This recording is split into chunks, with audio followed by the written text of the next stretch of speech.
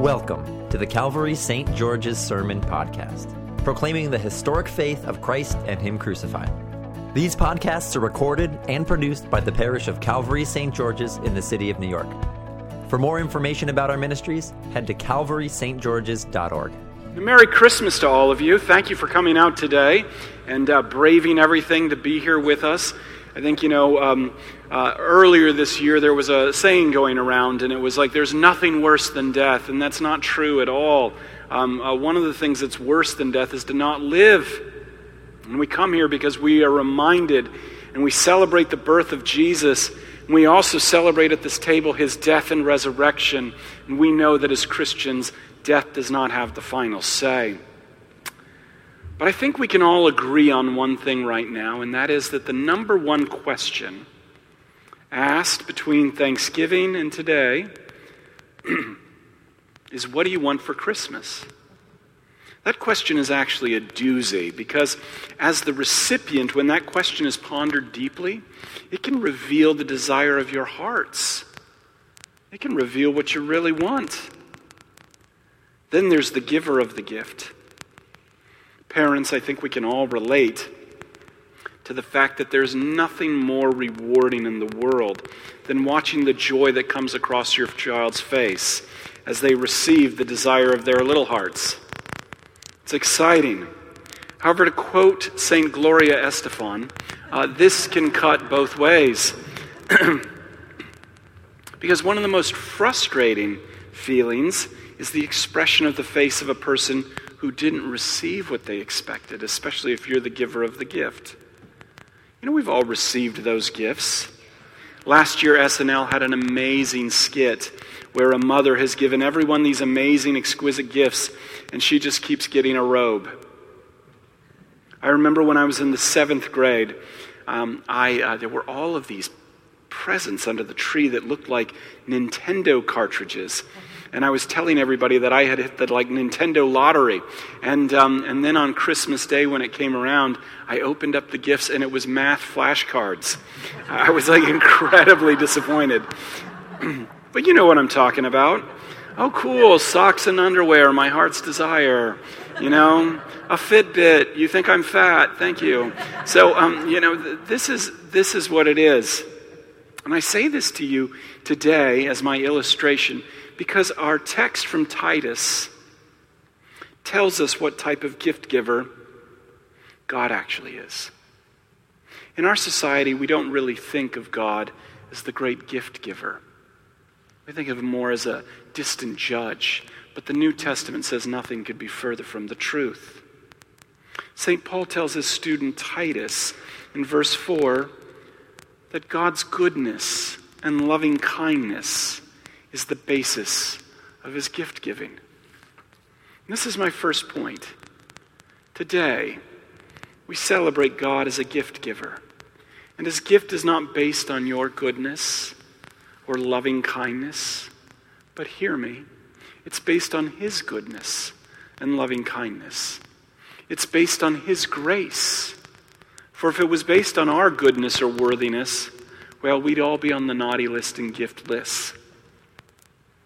Titus is the theological, the dogmatic explanation of the historical theology that Luke writes in Luke chapter 2.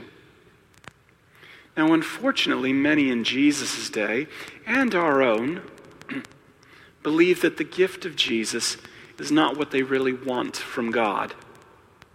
At face value, the gift of Jesus, especially if you believe you have no need for forgiveness. Jesus didn't come around. What God Jesus killed was not telling people to love each other. He got killed because he was telling people you need to be forgiven. And if you don't think you have any need or you don't need to be forgiven deeply, well then the gift of Jesus, it comes across as socks. A baby born in Bethlehem who becomes an insignificant Nazarene rabbi, crucified by the Roman authorities. This is not the gift from God we were hoping to get. This sounds like math flashcards. This gift seems strange and unusual. This is why Martin Luther would call it God's alien work. However, as Paul reminds Titus, God is the one who gives the gift we may not initially want, but God is the one who gives the gift that we desperately need. Truly, the gift that you need in your life is God's Son, Jesus Christ, and all that he's done for you. The gift of Jesus is given by the Father and connects to your life in a meaningful way by the power of the Holy Spirit working through both word and sacrament. And Paul tells Titus, God applies the gift that we need by washing and renewal. This is baptism language. By the Holy Spirit, whom he's poured out on us richly through Jesus Christ our Savior. And this is my second point. Jesus may not be the gift you want, but he's most certainly the gift that you need. For Christ is the only gift available that delivers you from sin, death, and the clutches of the devil. And is the only gift that has restored and brought reconciliation between you and God. Paul tells Titus that God's gift in Christ Jesus does three very specific things. The gift, one, does something. Two, the gift makes us something. And then three, the gift gives us something. First, the gift of Jesus does something. The gift of Jesus justifies us by God's grace.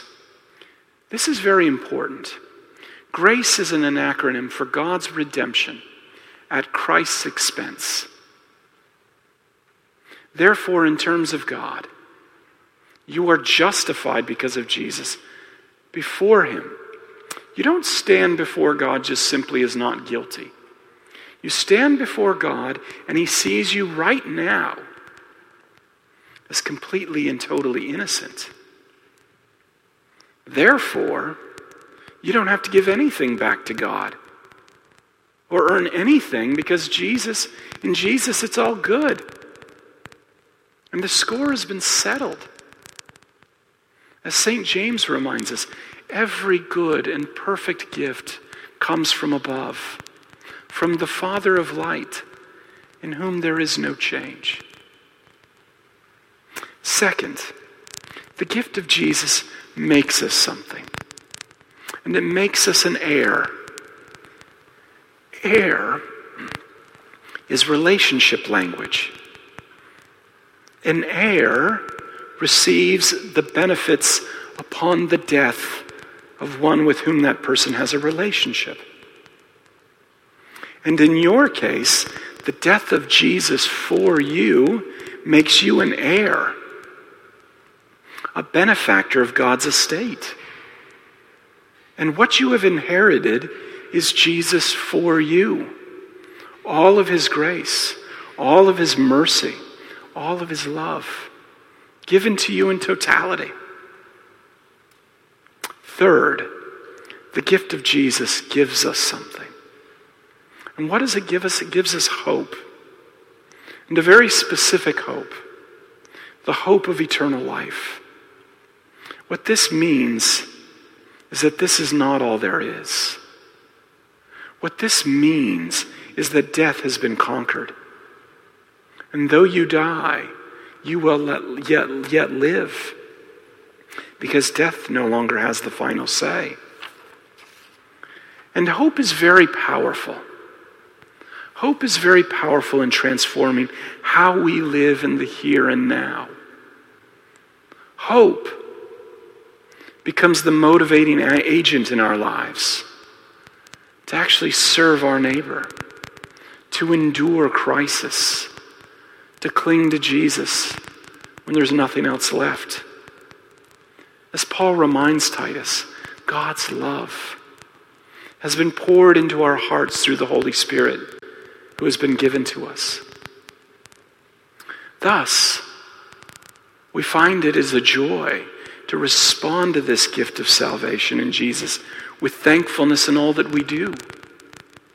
Such gift giving on God's part affects our gift giving as we attempt to express the same unconditional grace in our gift giving, both in the acts of giving and the receiving of giving, especially socks.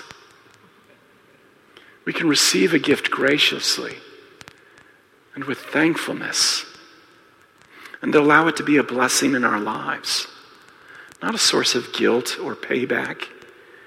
And we can give and receive without selfish expectations. As a matter of fact, call everybody you sent a gift to and say, do not write me a thank you card. It's free. So what do you want for Christmas? This is my third point. The Holy Spirit gives us the desire to give and receive what we need most in our life. And that's salvation through faith in Christ. Therefore, our need transforms the want. And our want for Christmas is ultimately to give in such a manner that people experience God's unconditional gift, the giving of grace in Jesus Christ. Thank you for listening to our sermon podcast, produced and recorded at the parish of Calvary St. George's in the city of New York. If you feel led to support the continuing ministry of our parish, we would really appreciate it. You can make a one-time or recurring gift by going to calvarystgeorges.org/give. Thank you for your support.